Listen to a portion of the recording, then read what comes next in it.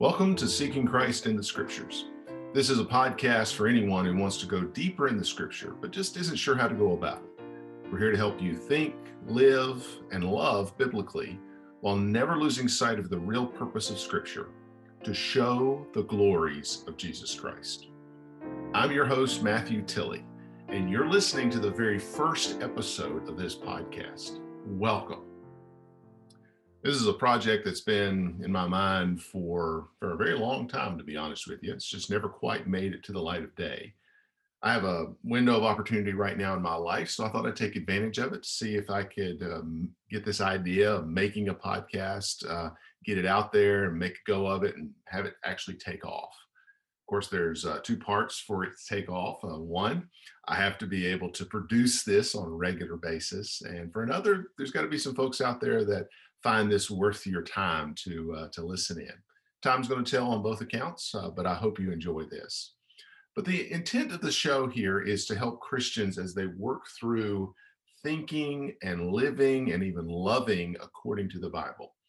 I think a lot of us, at least myself being one of these people who have grown up in a particular religious tradition, and a lot of my thinking and living is influenced by that, and rightly so.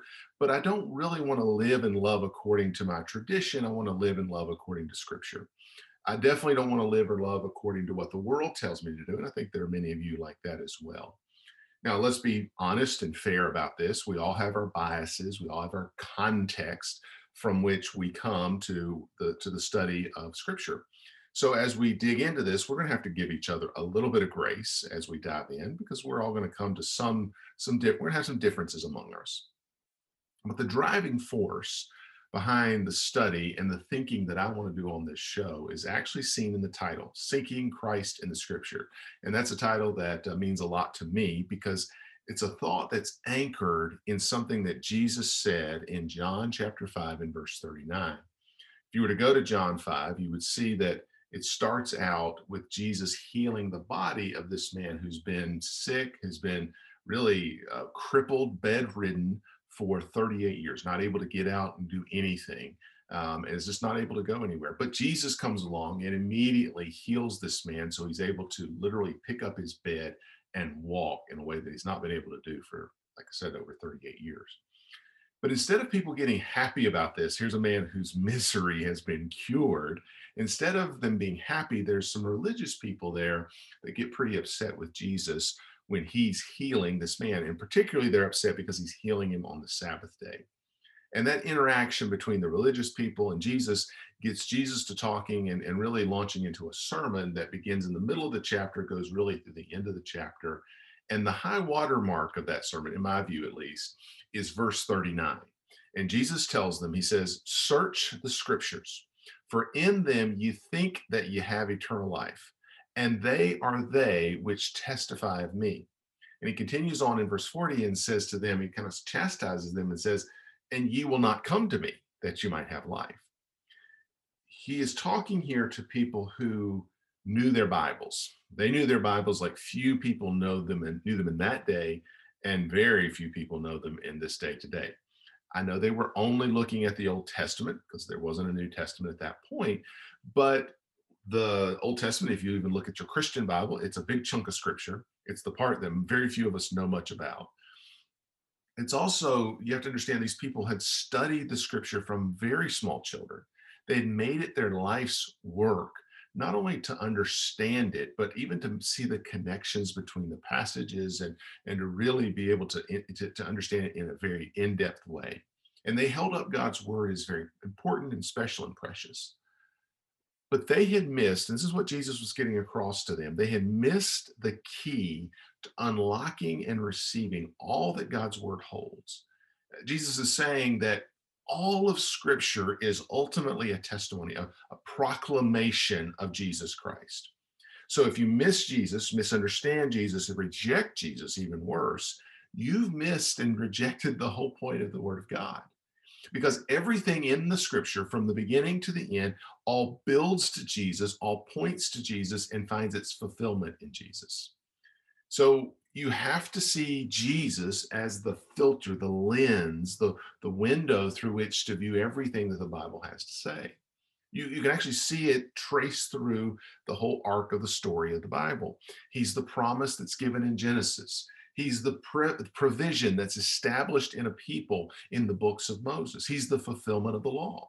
He's the ultimate king and the king of the ultimate kingdom that's put and started in a particular physical place in the historical books of the Old Testament. He's the one that the poets and the wise men and the prophets of the Old Testament are pointing to, calling people to, warning people about, anticipating. He's the one that all of it's talking about. He's the point of the four gospels. It's his story ultimately in the four gospels. And he's the impetus for the works, the acts, if you will, of the church that are recorded in the book of the Acts, book of the Acts. He's also the one that's explained and applied in interesting and useful and practical ways in all the epistles. He's the one that's fully revealed in the Revelation, in that last book of the Bible, the revelation of Jesus Christ. I think you have to understand that the Bible isn't ultimately a book of moral codes or advice on better living. Now, it does have moral codes in it. It does offer advice for a better life, but it is ultimately God's command to, or rather communication, excuse me, it's communication to mankind about how we can have life, how we can know him, and how we can live an eternal and abundant life. It's about something, and probably better put, a someone that is so much better than anything you could have imagined. I like the way the writer of Hebrews puts it in Hebrews chapter 1, where he talks about how God, who at sundry times and diverse manners spake in time past unto the fathers by the prophets, that God has been communicating for mankind to mankind from the beginning. But he says, hath in these last days spoken unto us by his Son.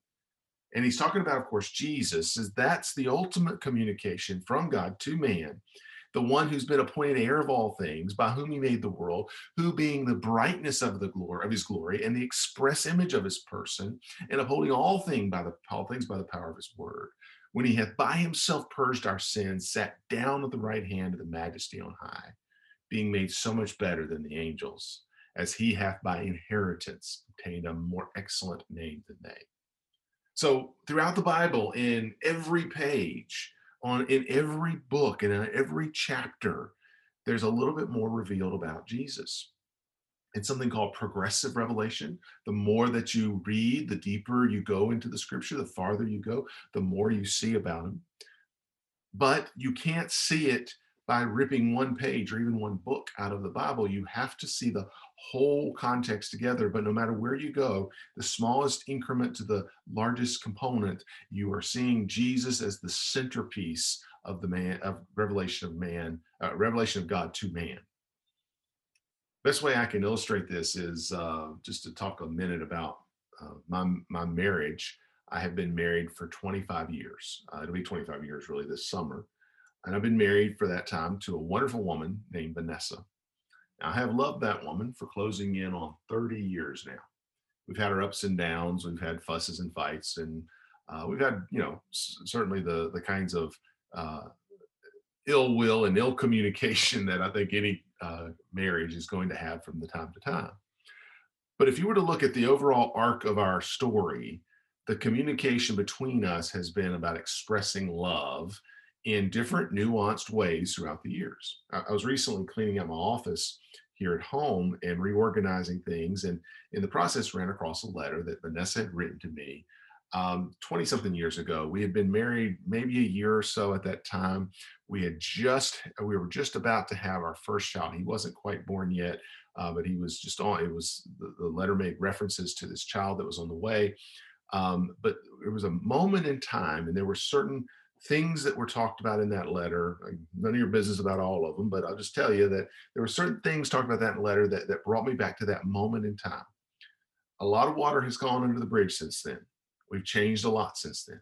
I would even argue we are very different people now than we were 20 something years ago.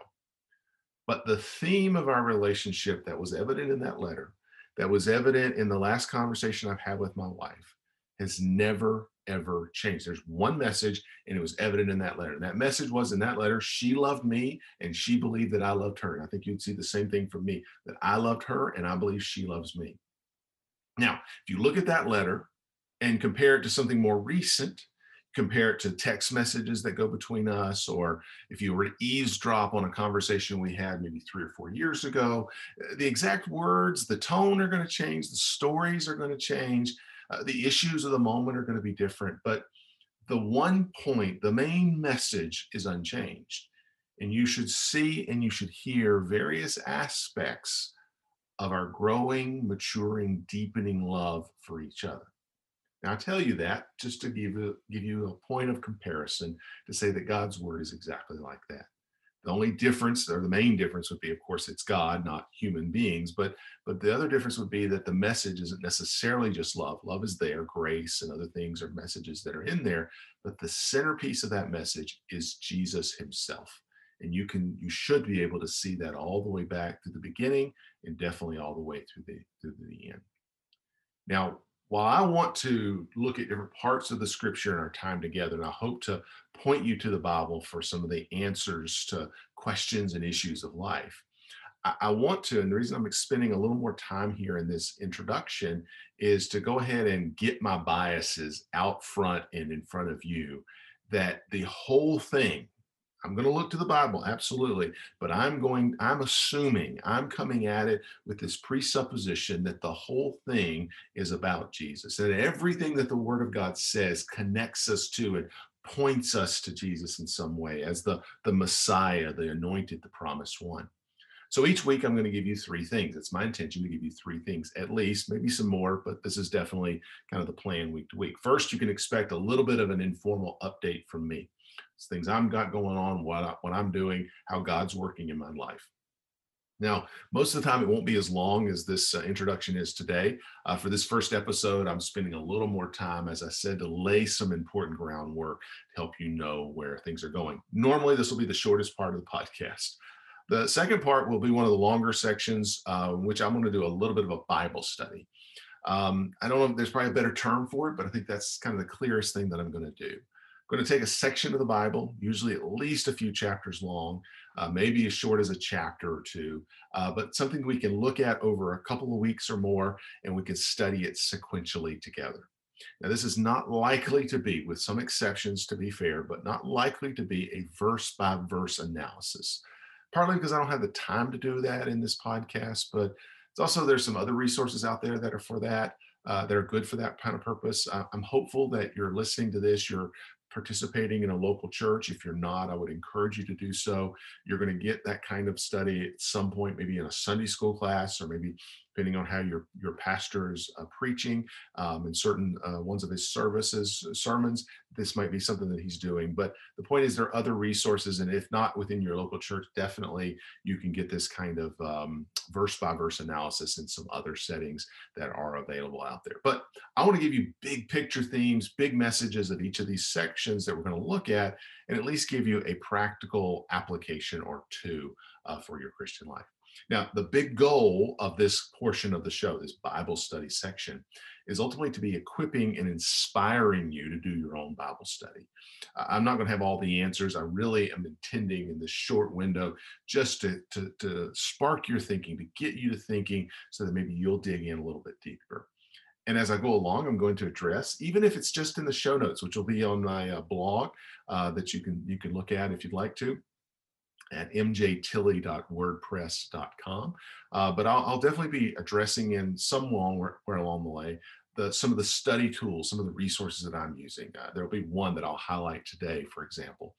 But I don't think these should be hidden things. I think sometimes they're often mysterious, like things, what is in your bookshelf? I think these are resources that every Christian who's interested in at least should be aware of. If you're willing to invest in them, you should know what they are so you can go find some of these good resources. A lot of them are free, and I'll make sure to highlight those for you.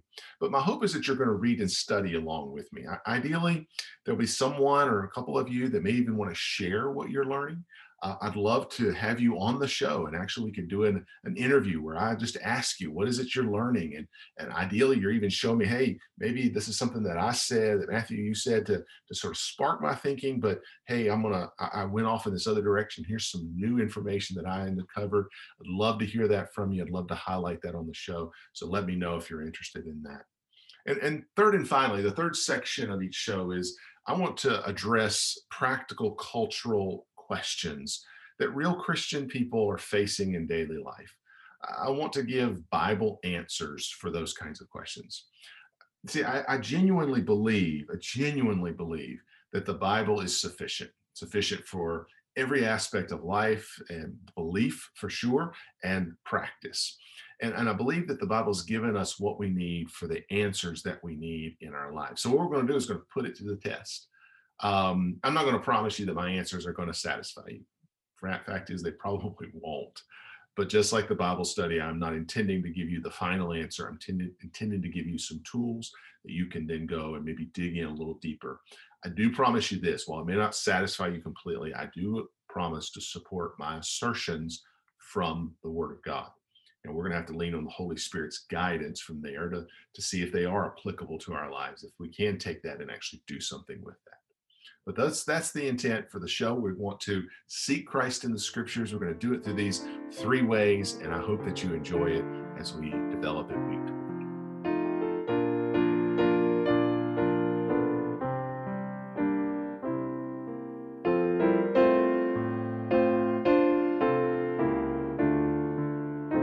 For our inaugural Bible study, I want to take a look at the book of 1 Samuel. Now, ultimately, I would love to take the time and go through all of 1st and 2nd Samuel, just because it really talks about the development of the kingdom of Israel, and would love to talk to you about that. But to go through that whole study would take us a long time, definitely at least a year or two.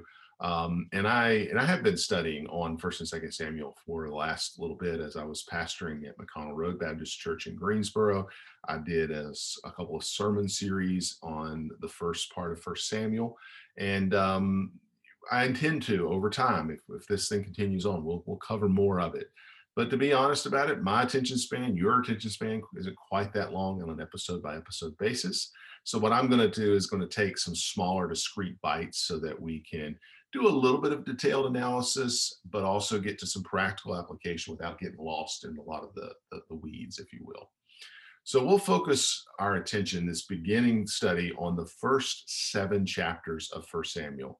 And for today's study, I'm just going to introduce those 7 chapters, to introduce the book of books of 1st and 2nd Samuel as a whole, but also the 7 chapters in particular. And next week, we'll get into the details of the individual chapters. And each week, we'll probably cover 1 or 2 chapters in a story or a narrative like 1st Samuel. You're going to have big chunks of scripture that you'll need to cover to get kind of the story. And that's what we'll be looking at. But right now, I just want to start by talking about 1st and 2nd Samuel generally. So what is the book really all about? Well, on one level, it's a history book.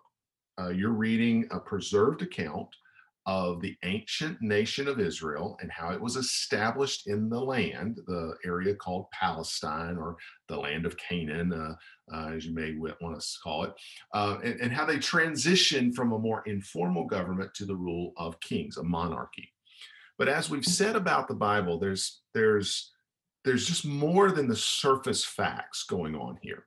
Ultimately, there's a message about who Jesus is and what Jesus does, and we want to get to that. We want to understand that. We certainly want to we want to understand what's happening in the situation, but we want to get to the place that we understand what is it telling us about Jesus. So to get to that a little bit better, you have to understand the context of these historical accounts. So let's start at the beginning. You're talking about the Israelite nation, Israelite people. These are the same people who could trace their lineage all the way back to a man named Abraham. You're introduced to Abraham in Genesis chapter 12. It kind of seems like Abraham is coming out of nowhere, but he is clearly chosen by God as the forefather of the children of Israel. And then through time, the rest of the book of Genesis, his family, of course, flourishes. He's got a good-sized family, his children and grandchildren, and so on. But then a series of events happen that family, and You actually find them in Egypt as the book of Exodus opens, and they're enslaved for 400 years. Now, as that book's name suggests, they do exit or leave Egypt in a miraculous way. You probably know the story of God parting the Red Sea for the children of Israel. Something on the order of 1 to 2 million people are crossing over that sea on dry land because God holds back the water. Now, the nation then is journeying through the desert for about 40 years. And during that 40-year period, God's talking to the people. He's preparing the people. And he's doing this so that they can be setting up a kingdom in this promised land, Palestine, the land of Canaan, whatever you want to call that, but that area that he's got set aside for them, he's trying to prepare them so they can be civilized, honorable people. And you say, well, why is that important? Well, they've been enslaved for 400 years. That does something to someone physically, emotionally, mentally, even spiritually. And God knew that these people needed to be transformed from slaves to sons. And that process happens through Exodus, Leviticus, Numbers, Deuteronomy. You can see that happening as God's preparing these people in that process. Then you get to the book of Joshua, and you're reading how these people, now somewhat prepared by God, arguably not fully prepared yet because they haven't fully embraced everything God's teaching them, but nonetheless, as prepared as they're going to be, they actually invade the area known as the Promised Land, the Canaan land, Palestine. And they take this over, amazingly, actually take this over from what had been a pretty rough place to hold. Up to this point, it's been marked by a lot of divided kingdoms, small little kingdoms all over the place, and they come in and they take this over. Of course, then when they come in, there's about 12 tribes there, and they divvy up the land to different tribal areas. So each of the tribes have their own sort of homeland, if you will. And as they do that, they get settled. They've not completely really got a lot of unity among them to speak of. Furthermore, there's still some strongholds of the people that they had conquered, that there's still some of that there. And then, of course, there's also foreign kingdoms that want to come in and invade as well, different attempts to control the land. All of that's described in the book of Judges. Now, as the book of Judges has a name that suggests something, there's a different kind of rule that's happening at that time, something called a judge. These guys, people like Gideon, the guy who had 300 men who fought the big army and won, or Samson, a big strong man who killed all those Philistines and with was it the jawbone of a donkey and things like that. So you probably know a couple of those names. They were put in place by God in part to militarily deal with some of these invaders like Midian and Syria when they attacked, but also in part to spiritually prepare and help the people to call them back to the one true God. But that's all leading up to First Samuel. So historically, you in Judges, and then it goes right into First Samuel. That's where the timeline continues. And the key to understanding this transitionary moment from Judges to First Samuel is really the last verse of Judges, Judges chapter 21 and verse 25, where it says, "In those days there was no king in Israel. Every man did that which was right in his own eye." And that's kind of a recurring theme in the book of Judges. And it really describes what exists, the world that exists at the opening of First Samuel. You see, you're looking at a group of people who don't really have any real leader to speak of. They have no control over them except what their heart tells them to do. They literally do what they think is right. And at least as I know, and I imagine you do too from your own experience, if nothing else, I know that the human heart is full of lust and sin. And there is no way that that can go any way other than from bad to worse. James puts it this way. He says, every man is tempted when he is drawn away from with his own lust and enticed. Then when lust hath conceived, it bringeth forth sin. And sin, when it is finished, bringeth forth death. So this is universally true, that death comes because of sin, and sin comes because of what's in our heart, what we want to do, and we just do what we want to do. That is just going to be a bad situation. But it's not just universally true. It is, but it actually shows up in the first chapter of First Samuel. We'll talk about it in detail next week, but you'll see depravity. You're going to see destruction. You're going to see disgrace. All of this because of the do your own thing lifestyle. And throughout the book of First Samuel, you're going to see this pattern. And even in the Second Samuel, you see this pattern of being dealt with in one bad way after another. What happens in the first 7 chapters is the priesthood is trying to deal with this do your own thing life, and they fail. Then you see the prophet Samuel trying to deal with it, and he fails.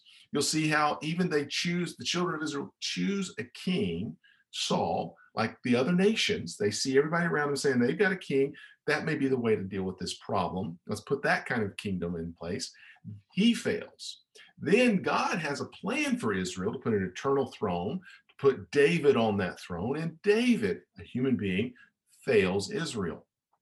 What these successive failures do is ultimately point us to the need for a divine solution. Now, these failures are painful. They're painful to read. If you actually sympathize with the children of Israel as you're reading them, they're actually pretty painful. And can you imagine living through some of that? Some of you probably can.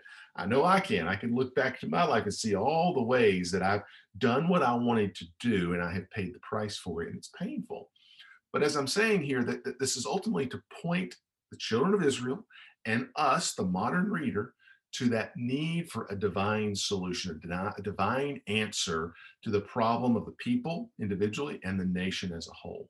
And that problem, the solution to that problem is that leadership must come from the Lord. Now, you're going to see something that Robert Bell talks about in his book, The Theological Messages of the Old Testament. I'll actually show you that book here.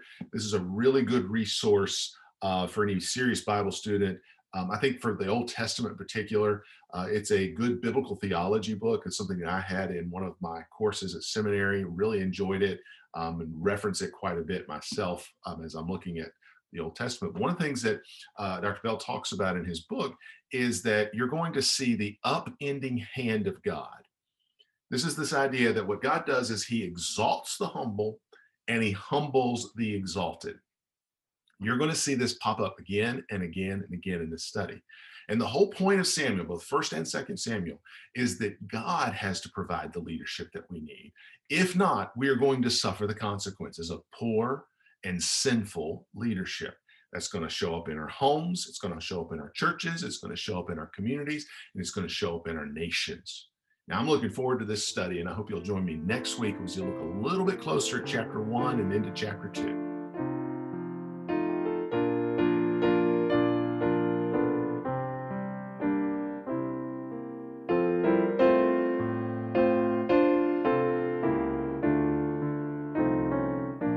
Now it's time to turn to your questions that need some Bible answers.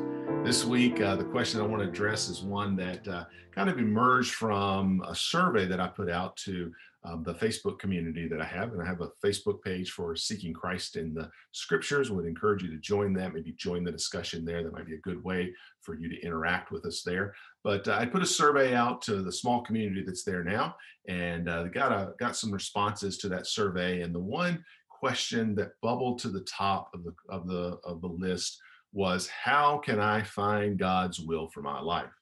Now, of all the questions that were on there, this is definitely one of the big, serious, broad questions. And therefore, it's not going to have a simple answer, and definitely not a one size fits most, or definitely not all answer. In fact, I'm actually in the middle of this question myself. I mean, that's really where the idea of it originated from. My situation is that I was pastoring a church in Greensboro. I've been there for just about 3 years, and I had to make a decision. I had to resign from that situation, or resign from that church due to a situation that was outside of my control. I did what I believe was best for my family, trying to protect my family from a problem there, and for the long-term health of my ministry. I thought that was the right thing to do. And I believe it was the right thing for the church. I believe that God has his hand on that church, and that he's going to protect that, and he's going to make that church flourish and grow. And I pray that he does. But as much as I believe that what happened and the way that I went about things was what needed to be done, it still left me in a bit of a tailspin. What in the world am I going to do? So I'm actively wrestling with exactly how, when, and where I should serve the Lord. What am I going to do next? What should I be doing? Questions like, should I be just working a job, full-time job, until a pastorate pops up? Should I just sort of sit back on the pastorate and let that come to me? Or should I be more proactive, seeking out a church? I've also right now trying to decide about going a little deeper in my theological studies, finishing out a seminary degree that I've been working on. Should I just be content doing that for now? Again, no easy, no quick answers to these questions, but the point is to give you a window into my thinking. I'm dealing with this right now. How do I know what God's will is? And I imagine some of you are dealing with similar things, and if not now, you have from time to time, and you likely will in the future. Certainly, if you're in that place where you're graduating from high school or you're in college and you're about to begin your adult life, that sort of crossroads of life. And again, there are other unusual crossroad moments that you may find yourself at. So, how can I find God's will for my life? So, this is a very important and personal question to me. I hope it's helpful to you. So, we want to look at what does the Bible say about it.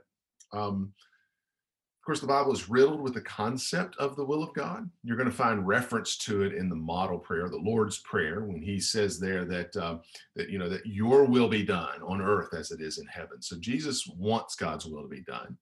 Paul describes his ministry as an apostle in a couple of the epistles, and he talks about that his ministry to be an apostle was something that was the will of God for him to do that. And there's a lot of references to my salvation as a concept, a general concept, as being something that's in the will of God. The one that I think of is Paul in Galatians 1, verse 4, saying that Jesus died for our sins, quote, according to the will of God and our Father. So there's a few things that are clearly identified as the will of God in the Bible. For one, the fact that you should be saved. That is God's will.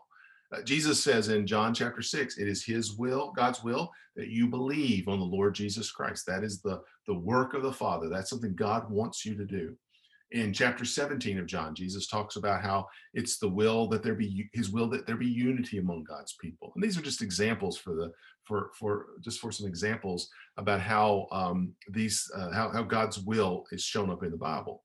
But what the Bible doesn't give us direct answers for, in terms of the will of God, is what does that mean that I should do with my life? What should I do next? Not necessarily giving you that. Again, we know don't do sin. Clearly, that's God's will. But a lot of times we're not talking about a sinful thing and a non-sinful thing. Well, if that was the case, clearly go for the non-sinful thing every time. But often, particularly when you're talking about life decisions, you're looking at two things or three or four things that are all good ideas. They're not wrong. They're actually either morally neutral or maybe even morally positive for you to do them. So, what do you do about those things? Well, I'm drawn to a passage in Romans chapter 12, verses 1 and 2. This is potentially a very familiar passage to some of you, where Paul writes that he beseeches the brethren by the mercies of God that ye present your bodies a living sacrifice, holy, acceptable unto God, which is your reasonable service. And be not conformed to this world, he says, but be transformed by the renewing of your mind, that ye may prove what is that good and acceptable and perfect will of God. And I think in this passage you have as direct a clue to how to find God's will as I believe that there is in Scripture. So to understand that and to really get to it, I think we have to start right at the end, that last phrase where it says there that we may prove what is good, acceptable, and perfect and the will of God. The text is actually proposing an answer on how to get to the point where you can assess, you can evaluate, you can prove, to use the King James language there, what is good, acceptable, perfect. What is the suitable thing? What is it that we believe God wants for our lives? There's a way to get there. It proposes a way to get there. So what is that way? Well, there's a negative answer to that. We don't do that by being conformed to the world. It says not being conformed to the world. So we're not to take our cues from the prevailing wisdom of the age. Now, as I said, I think we generally know not to follow after things that we see are sinful. Lifestyles, attitudes, behaviors, ways of living that we know that the Bible says are wrong and sinful. We should not do those. But I'm afraid, though, even though we know that, modern Christians do tend to take a lot of their advice from the prevailing wisdom of the age. What I believe this text is telling us is that we're not to be looking around at the business world, not to be looking around at the religious sector, not to be looking at academia, not to look at the entertainment world, not to look at them as our examples, and not just to not look at them, but not even to look at them, even if they sound good. And there's a lot of things that are coming out of the popular or the prevailing culture of our age that it kind of sounds good. It might even ring of truth because that's the way the devil works, is he wants to seed truth in there, but then help us to miss the fact that he's got it laced with lies. But even if it sounds good, we should ignore it. And furthermore, even if the outcomes are good, and I think this is where a lot of believers get off track, where we look and say, well, that worked out for him or her, so I think I can try to go after because I really respect that person. He says not to be conformed to the age, not to be conformed to the world. Don't take your cues from the prevailing wisdom of the age. Instead, he says in that verse, he says that I am to be transformed by the renewing of my mind. I'm to yield or submit myself to God's transformation of my mind, to make my thinking, my outlook completely new, completely made new by the Holy Spirit. It's the Holy Spirit's regenerating work, not only to save me, that's absolutely a major part of that. And if I'm not ever had that happen, him to make me a new creature, then none of the rest of this matters. But once I believe in Jesus and he regenerates my mind and my heart, there's still a process of regeneration that goes on. We call it sanctification. It's that process over the course of my life where God changes my thinking, changes my walk, changes my talk. So I'm, instead of conforming myself to the ways of the world, I'm to allow God to transform my mind so that I can see things properly. And that sounds great, right? Well, how do I do that? How do I allow him to transform my mind? Well, again, let's go all the way backwards. We're kind of work from the bottom up on this. Go to verse 1. And he says there that we are to give ourselves as a sacrifice, a living sacrifice. In a phrase, we're to give everything over to God. I think this idea of a living sacrifice has images or pictures of the sacrifices of the Old Testament. You go back to Leviticus and you looked at that burnt offering in chapter 1, and that offering is to put on the altar. It is to be completely consumed. Nothing is to be left because it's all given over to the Lord. And that's exactly what you're to do with yourself, your mind, everything that you think about, your body, all the things that you can do, your will, the desires that you have. Burn it all up, give it all up. Jesus talks about those that want to follow him. I think this is in Mark 8:34, where he says that if you're going to be a follower of me, you have to deny yourself and take up your cross and follow me. This is what's talked about there. You literally have to give it all over to God. And certainly that itself is the will of God. I believe that is the will of God for every believer, that we deny ourselves and we follow after Jesus at all costs. But even better, for the purposes of our question, what is God's will, or how do I find God's will for my life?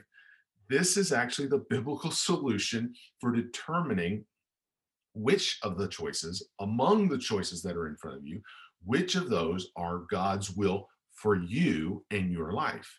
Now, you're probably thinking, like I am, potentially, it sounds great and all, but you have no idea how messed up my life is, how much my situation feels just completely in disarray.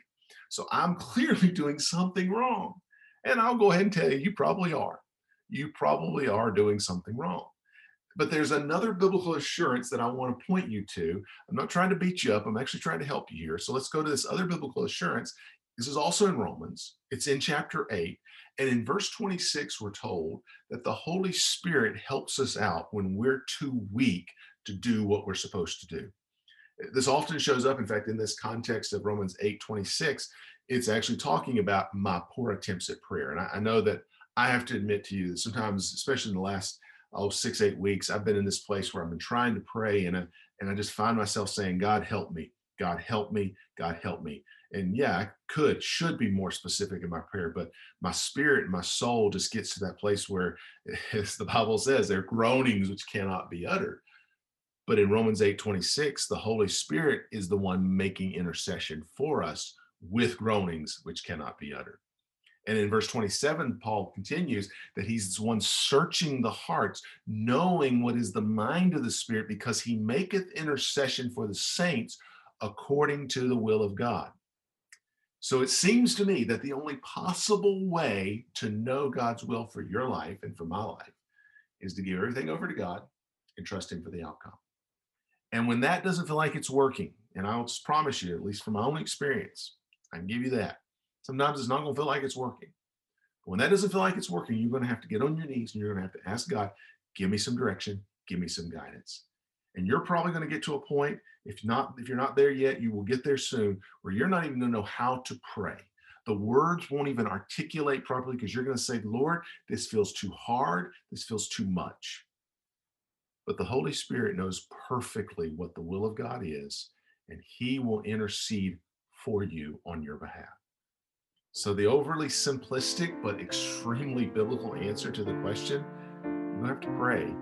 You're going to have to watch God sort it out.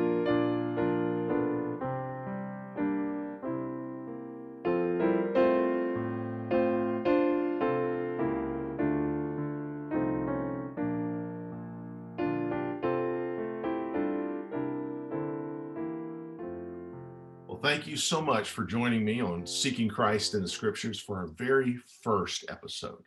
I hope you found the whole show helpful and interesting on some level, and at least some portion of it, if not the whole thing.